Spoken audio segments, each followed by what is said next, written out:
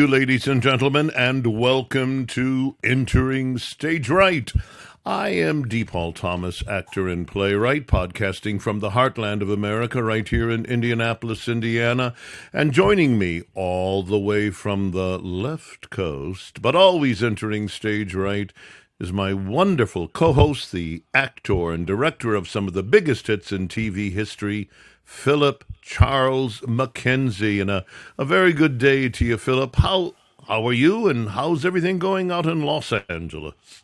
I am fine in Los Angeles. We're, like I said, we're in the crisp early stages of winter, and so the holiday season, as I said last week, is fast approaching. And oh, by the way, I want to wish all of our Jewish listeners happy Hanukkah, which began Thursday night. Indeed. And will go, I believe, through the 15th. So light all those beautiful candles, thinking of all our brethren in Israel and all of the hostages and all of the wonderful spirit of the Jewish people. You know, speaking.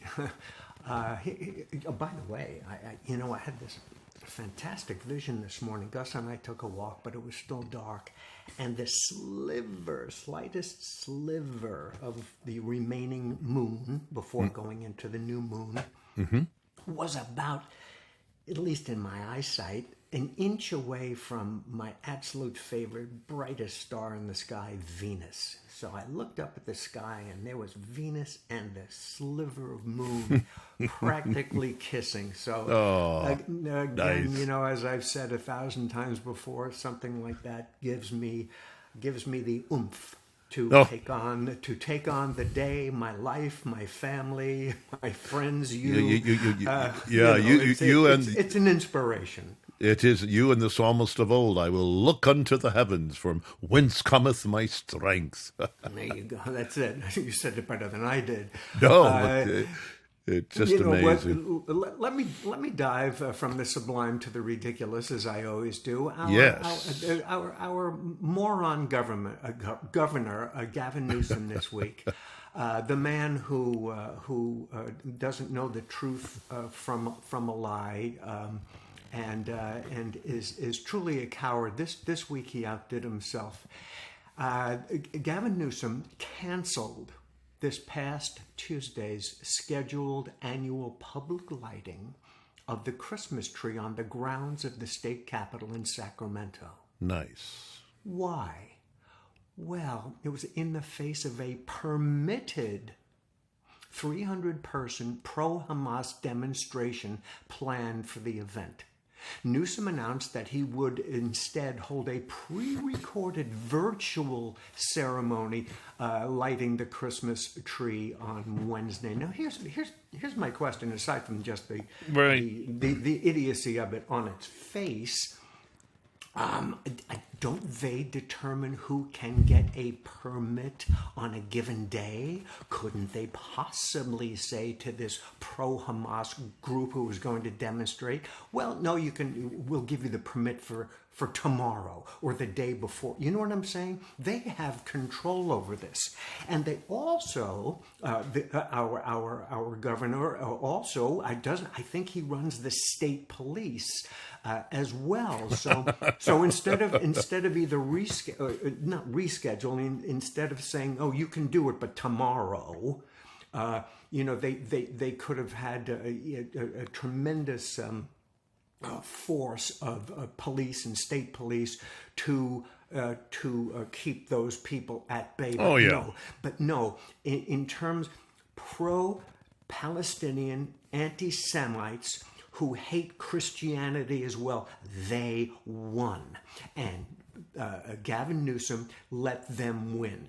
The ceremony was scheduled for another day. So he rolled over, which would be sort of a theme of our show today. He rolled over and let them win, and let a wonderful tradition go by the wayside. So he essentially morally hid. That's our governor. Yeah. Well, they were under ransom. They just acquiesced to the even potentiality of threat.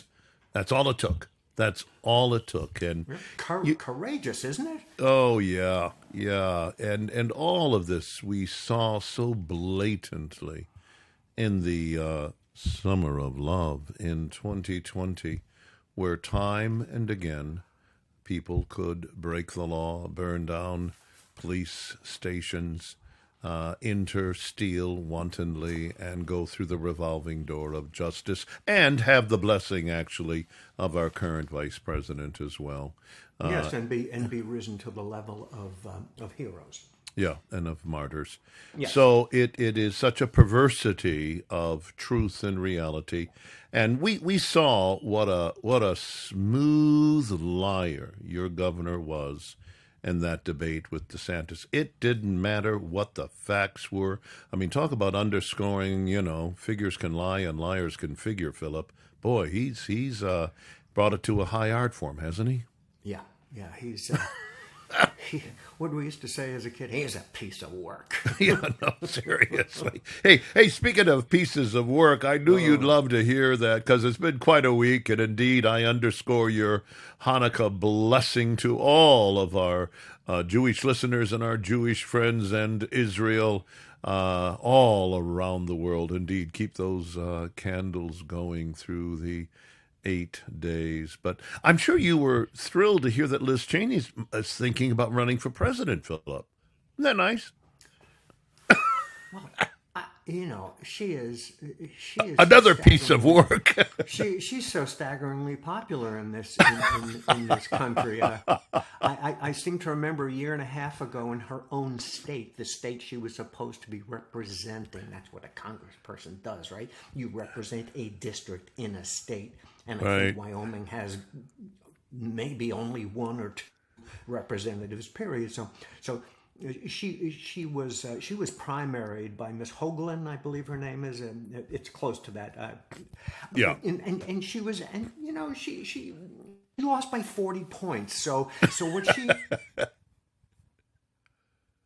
has to her constituents is nothing. By the way, the only reason she's around is CNN and MSNBC will have her on just as a little parrot, to reinforce their hatred of Donald Trump and her hatred of Donald Trump. I'm surprised she hasn't lost all her teeth through tension and nerves, because her hatred of Trump is so amazing. We talked about Trump derangement syndrome, and I've said over the years it's a psychosis, Trump psychosis syndrome, and baby, she's on top of the list with that, Well, and again, her whole raison d'être is something about Trump, And again, not to go down a rabbit hole before we get to our main topic, but she and all of the others who make Trump their cause celeb, and they're on steroids right now. And of course, this latest massive psychotic projection, as long as you're talking about the psychosis of the Trump syndrome, that, if he is elected, we will be electing a dictator. Because he made a couple of those remarks tongue-in-cheek. I thought they were ill-advised, but what else is new with Donald Trump? But now the whole thing is going to be, he is the dictator. Boy, talk about projection. Have we seen any more of a weaponized administration than we have under Joe Biden? Crazy. Yeah. They actually are saying that he's going to just start killing people in the street.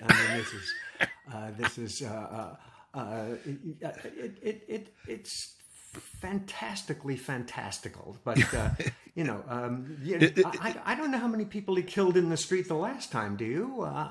Not only do I know, remember that. Yeah, I don't remember anybody coming to the Catholic's door and arresting them. I don't remember anyone saying, "Let's weaponize the IRS fully from top to bottom." No, none of these things he did. But all of these things are being done under Biden. Well, listen, I want to move us right away, Philip, into obviously one of the biggest topics of the week, and I know you have strong opinions on it, and I do too. And I am making reference, such as cut to the chase, are three university presidents who certainly know how to do the rope-a-dope, don't you think, when interrogated by Congress and the rampant anti-Semitism going on in their universities. Lots of developments lately. Tell us more about it, Philip, and I will join in at will. Well, one of the things we've talked about for a long time, especially since October 7th, is that the cover of the left has been blown. In terms of the left standing for nothing but hating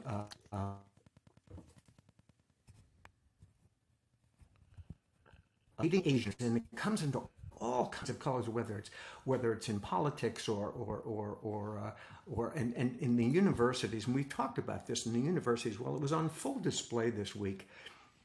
As many of our listeners know, it was a really clarifying moment. The presidents of MIT, Harvard, University of Pennsylvania, and MIT,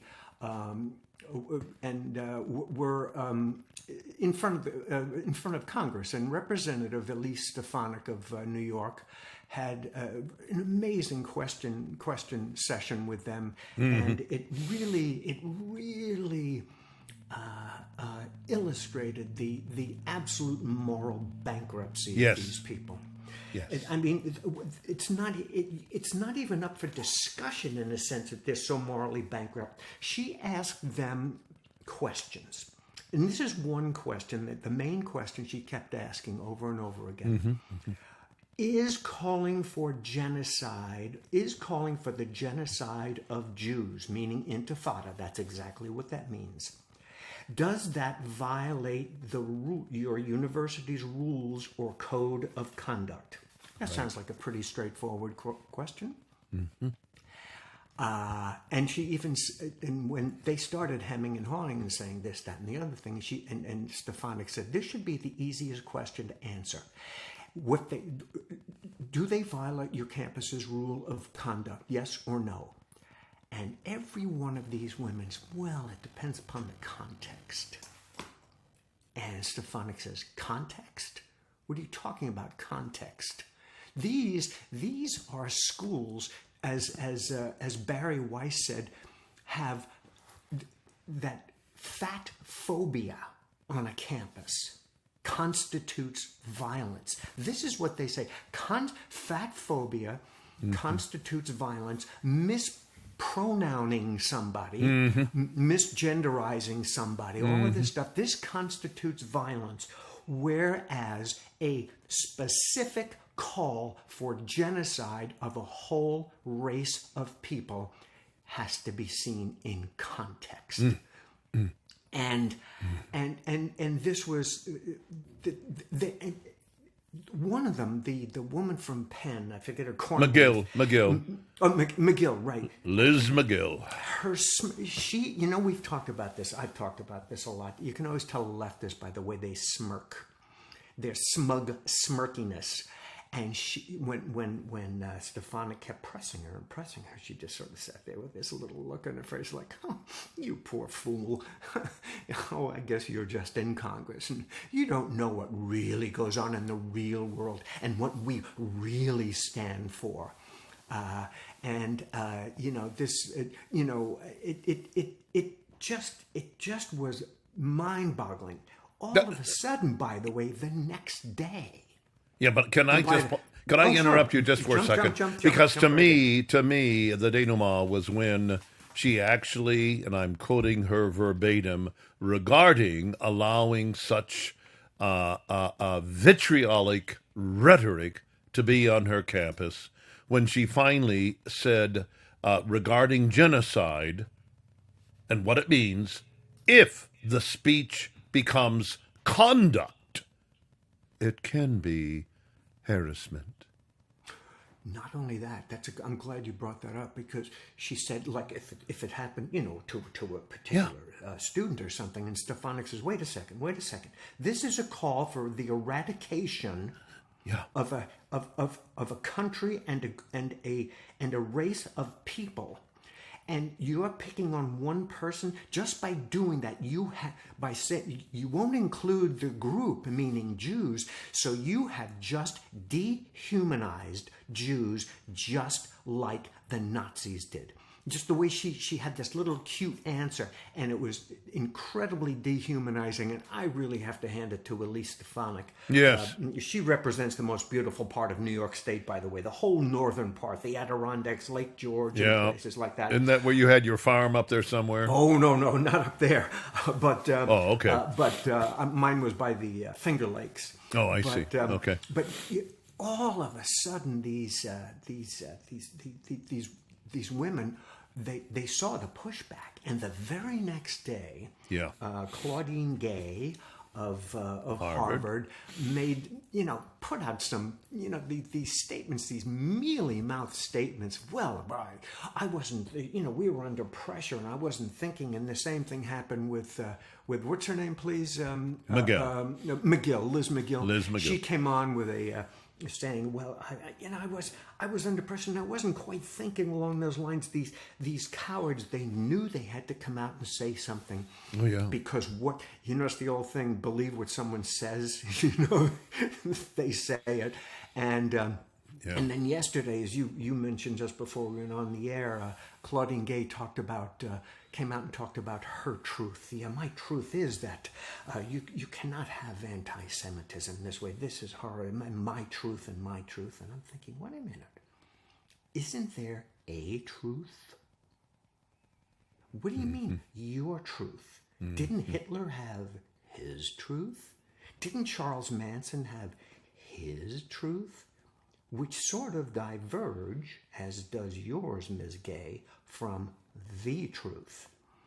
And So anyway, they were exposed. They were exposed for the vermin they are.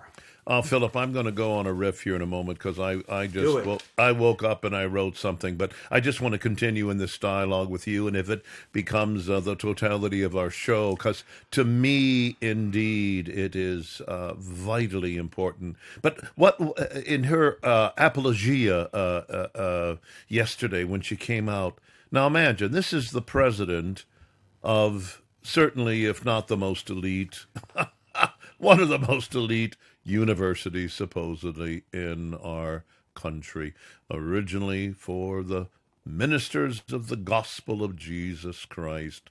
Oh, how far have we come, my brothers and sisters. Anyway, I'm quoting her now.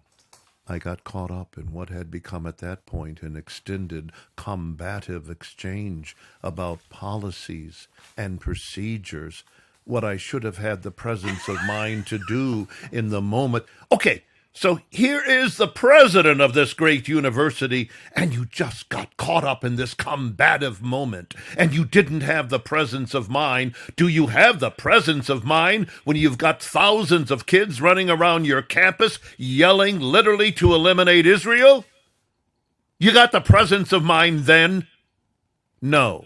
To do nothing, yes. Exactly. That's her presence of mind, to purposely do nothing.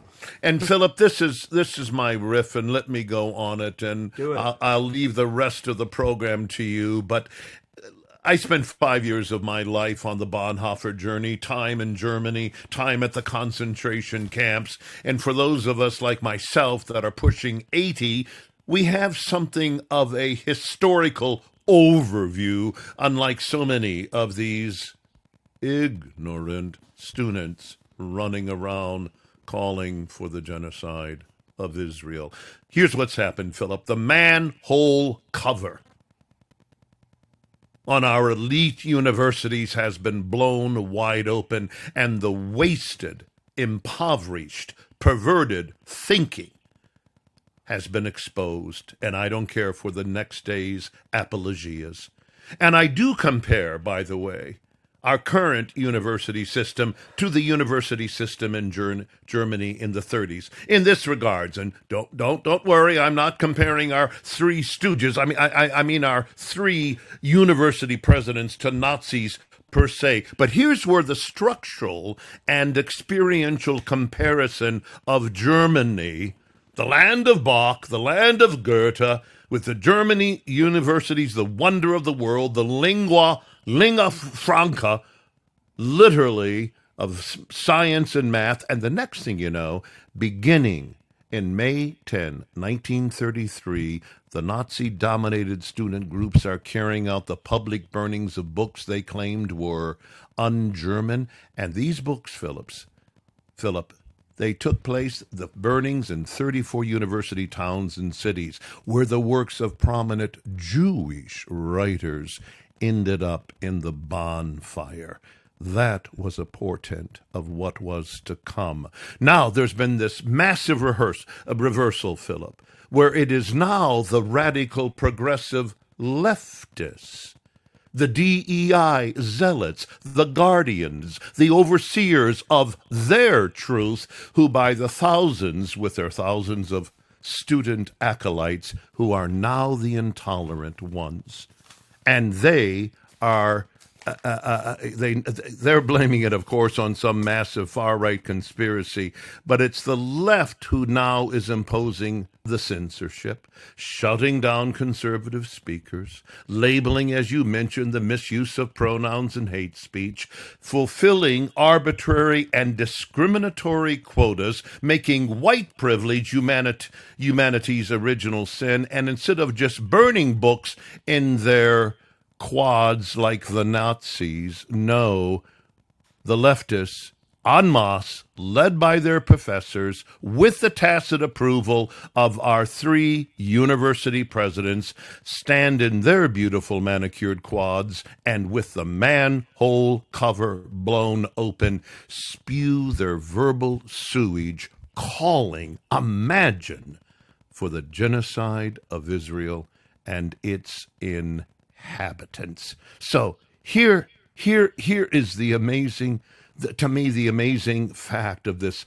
They come up then with the vacillating nonsense, not necessarily, violating the code of conduct, on bullying and harassment and waffling. It would depend on the circumstances, etc., etc., etc. So here's the deal. In other words, let's wait till the crazed students are in the quad acting on their words, actually burning Zionist books, and perhaps, just perhaps, a few Jewish authors along the way if they happen to fall into the fire. And here's what scares the crap out of me, Philip. These same universities' professors would have been watching from their university balcony windows in May of 1934, and that's exactly what they're doing now, except the home team happens to be on the far left. And the same thing could be said about the oath of allegiance that professors by the thousands then took in December 2, 1933, only 10 months after Hitler seized power. And that oath was required of those professors. I will be true and obedient to the Fuhrer. And now we have thousands instead signing DEI statements, and Jewish students already being advised not to wear certain provocative Israeli adornment. What's next, Philip? The yellow star? Just so we will know who the enemy is. You see, the comparisons, now that the sewage is coming up, are frightening. They have to be challenge at every step, or, like what happened in Germany, 5 years later, we will wake up out of our stupor. We will have our own Kristallnacht of November 9, 1938, and the voices of opposition will be few, if not altogether silenced. So I say bye-bye to Miss Liz McGill and Claudine Gay at Harvard, regardless of their apologias, the whole bunch of them. And there's my spiel for the day. Well, okay, first of all, I think you're insulting the Three Stooges. The Three Stooges... hold on, I'll get... who are Jewish, by the way. That's true. The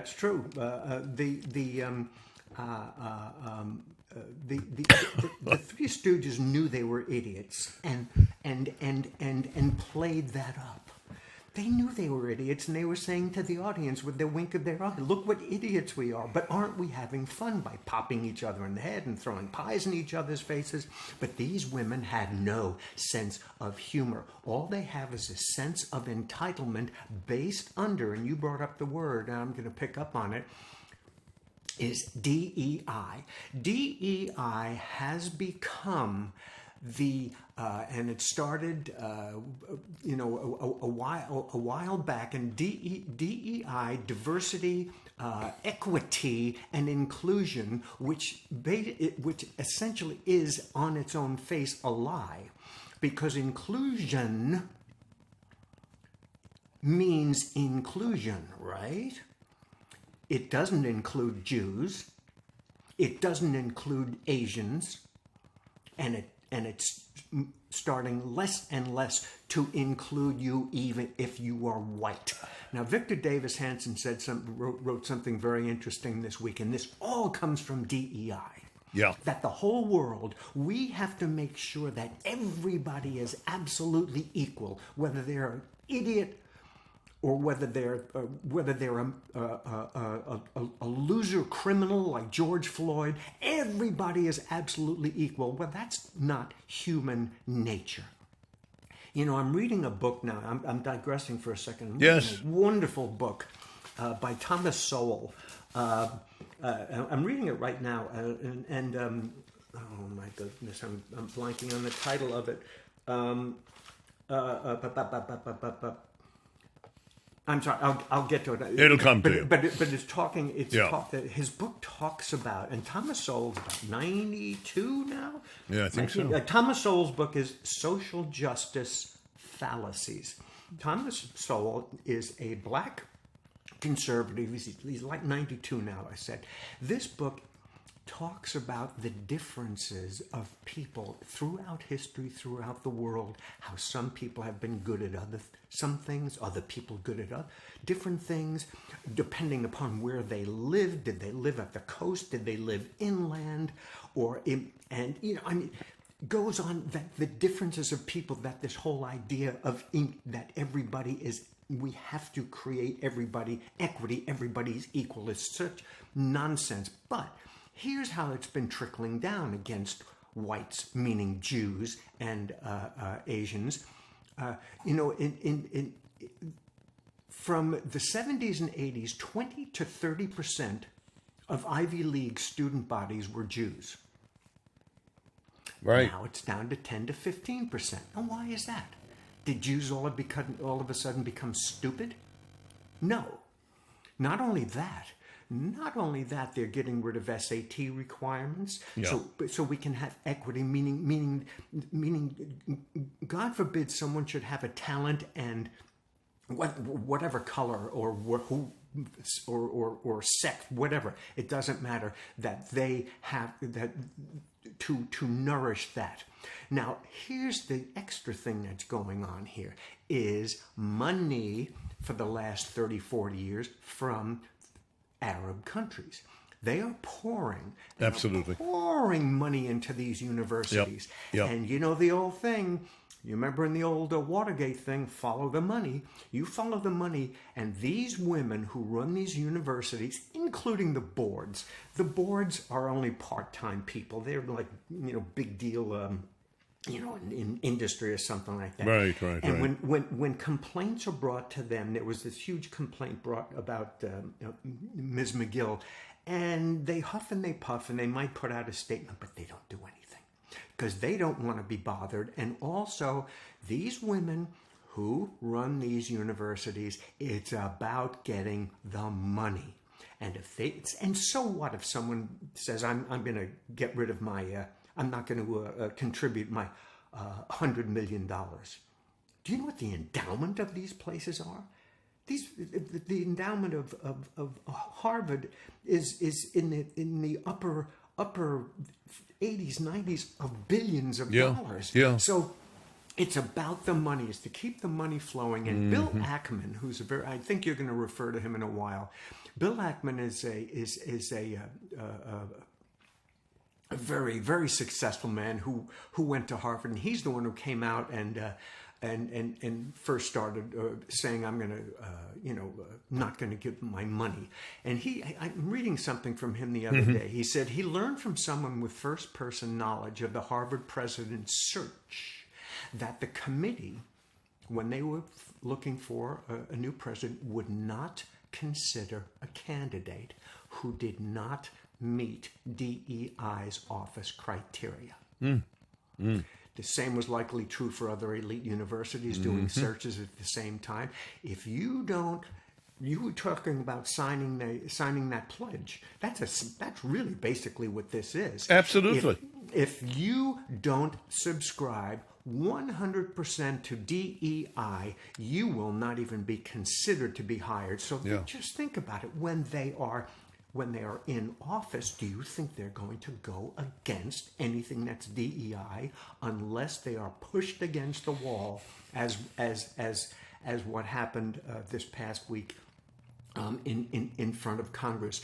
And as you said, they came back with a couple of them came out with these mealy mouth apologias, and it's like, and I think what upsets me, aside from everything you've said and everything I've been saying, is I don't know if this is going to change.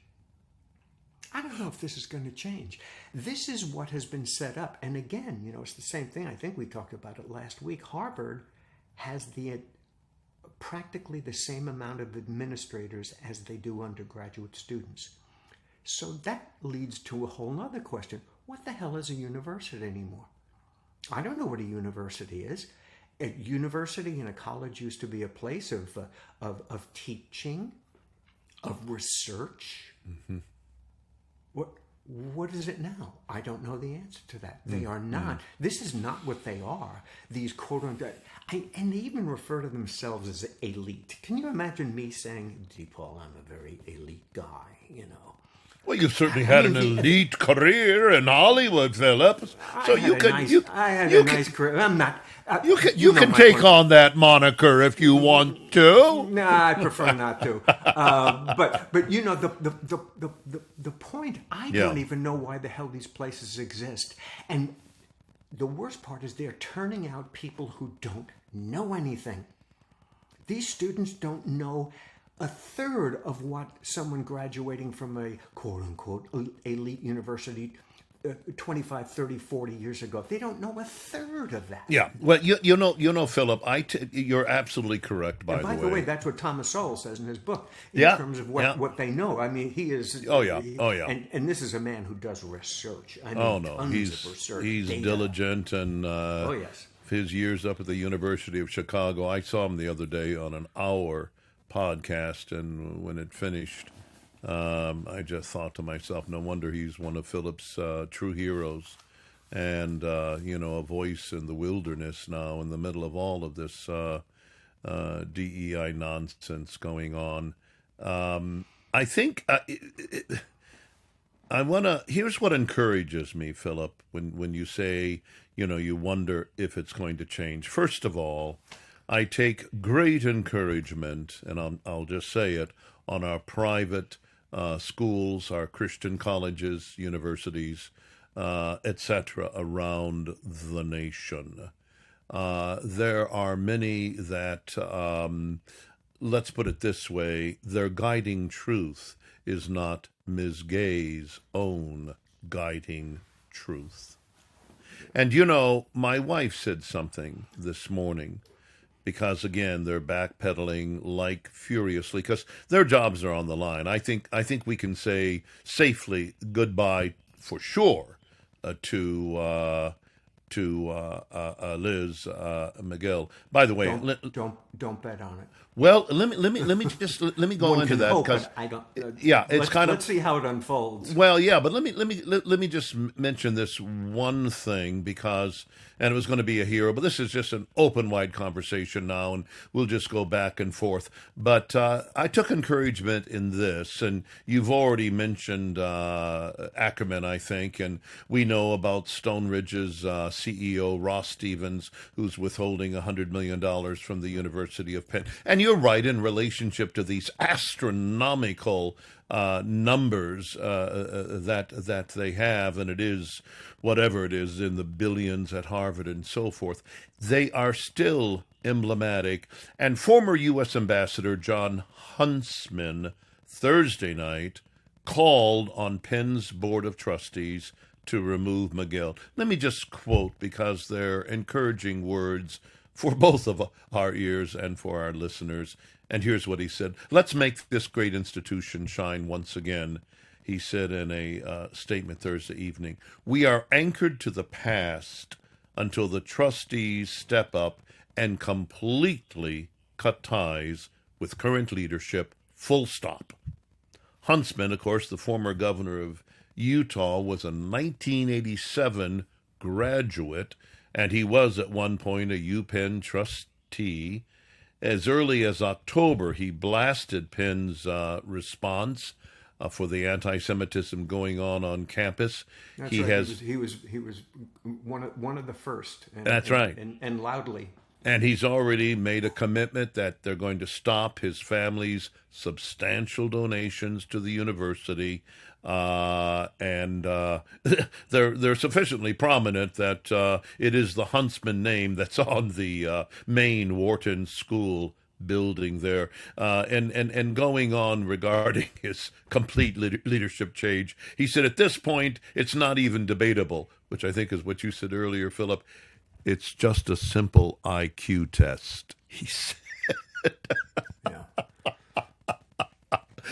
So I think with individuals with his gravitas and the money as well, although it is staggering, and I don't even think we know the money that's coming from the Arab nations. I do know this, that IUPUI, and they may have recently changed their name, but that's Indiana University and Purdue University here in Indianapolis, IUPUI, and I may have just butchered that acronym, but the point of it is they have a substantial Arab undergraduate population.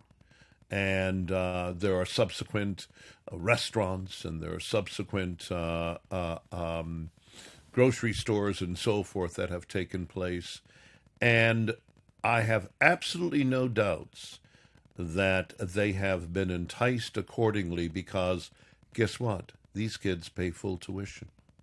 They pay full tuition right on the barrelhead. And so what you were saying about follow the money. Hey, I'm going to throw you a curveball here because we don't have much time left, and you may have a hero. But real quickly, talk about follow the money. Do you think maybe we're going to actually find that Joe did have his hand in the piggy bank with what's happening here lately? Well, you know, his son's been indicted. This past week, Hunter was indicted for a bunch of things, and this past week they are finding very, very specific emails regarding Biden. They'll either get to Biden. Like I said, I've said this many times. Yeah. I don't think Biden's not. They're going to move him out. That's Right. what I believe. Yep. And if they do, once he's gone, I don't know if anybody's going to want to pursue doing it with Donald Trump, aren't they? Pursuing real criminal charges.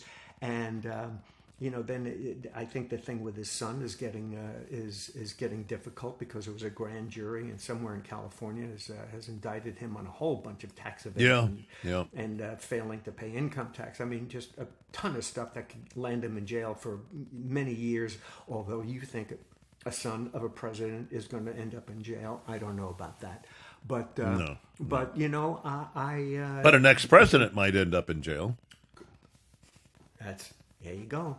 You know the old thing they're talking about. What you mentioned earlier in the show, that Trump's going to get even.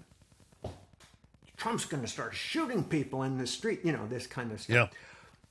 Well, if you've been treated the way Donald Trump has been treated in a legal way, wouldn't you want a little retribution? That's the name of the game in politics. So when these leftist Democrats and MSNBC talk about, he couldn't do that, you're doing it, you've been doing it, and you will continue to do it. So please, spare me your harumphing. So, anyway, Well, that's all I have to say about right, and this week. I'm of the old biblical school. Vengeance is mine; I will repay, saith the Lord. Because I believe it is coming, and the house of cards and the Biden name is beginning to fall. Now, Philip, I'm very disappointed because what our audience doesn't know is frequently right after our podcast, you and I will take a few moments to discuss it. The title, because we don't come in locked and fixed in this. We have a few subjects that we like to look at, etc. And I really was going to suggest to you that we call this episode our Three Stooges of Academia, but you're saying you feel that's an insult to the Three Stooges. Is that correct, sir? I think Mo Howard would say, "Come here, grapehead," and smack you in the face for that. I used to love those guys. Let's not insult the Stooges, please. I was listening to my Broadway station the other day because my granddaughter is going to be on Broadway one day soon. She's a 16-year-old vocal phenomena, and wonderful. She really is, and getting major attention on the West Coast, particularly for her age. But anyway, I was listening to a Broadway station, and I was listening to a Hanukkah musical. Maybe the name of it was Hanukkah. And but anyway, they were going through all the different, Paul Newman was half Jewish, and so was what's her name, and together they're fully Jewish, and and anyway, it got to. What do you mean? Those are some of the lyrics? Oh yeah. Oh, that's funny. Oh yeah, no. I like that. The whole thing, and then the next thing you know, they're going, and the Three Stooges, they were Jewish too, and I had failed to realize that. And so many of our wonderful entertainers early on and continue to be. Well, absolutely. Yeah. I have a quick anti-hero of the week. And please. People remember last week I had my moron of the week. Yeah. This is, We're going to find you a bona fide hero soon, but please. I have when I find one, I'll speak to it. I don't know if people are aware, but in 1944, the International Red Cross, during the war, looked at some of the concentration camps and said, "Oh, there's nothing here." Really, that happened. Well, this is what happened this past week with the International Red Cross in Gaza. This is a first-hand report. The parents of an Israeli being held hostage by Hamas were reprimanded by representatives of the Red Cross after they tried to ask the Red Cross to transfer prescription medication to their child. Do you know what the Red Cross told them? You need to think about the Palestinian side. That's the International Red Cross. Yeah. How some organizations have this halo and glow about them.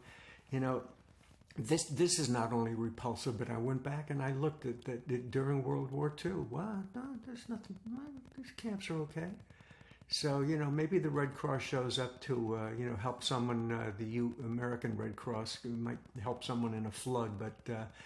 It's like all these things. It's and they said, think about the Palestinian side. It's hard for the Palestinians. They're being bombed, and you want your medication. Mm-hmm. That's what happened this week. So there's my anti-hero is the International Red Cross. Yeah.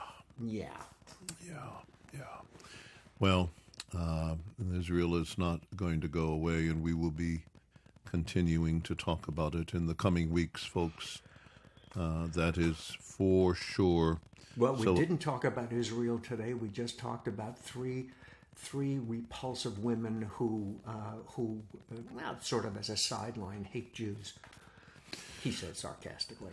Well, and again, I'm not going to imbue more than what their rhetoric does, but they stand condemned by virtue of what, not even so much what they said, Philip, what they didn't say.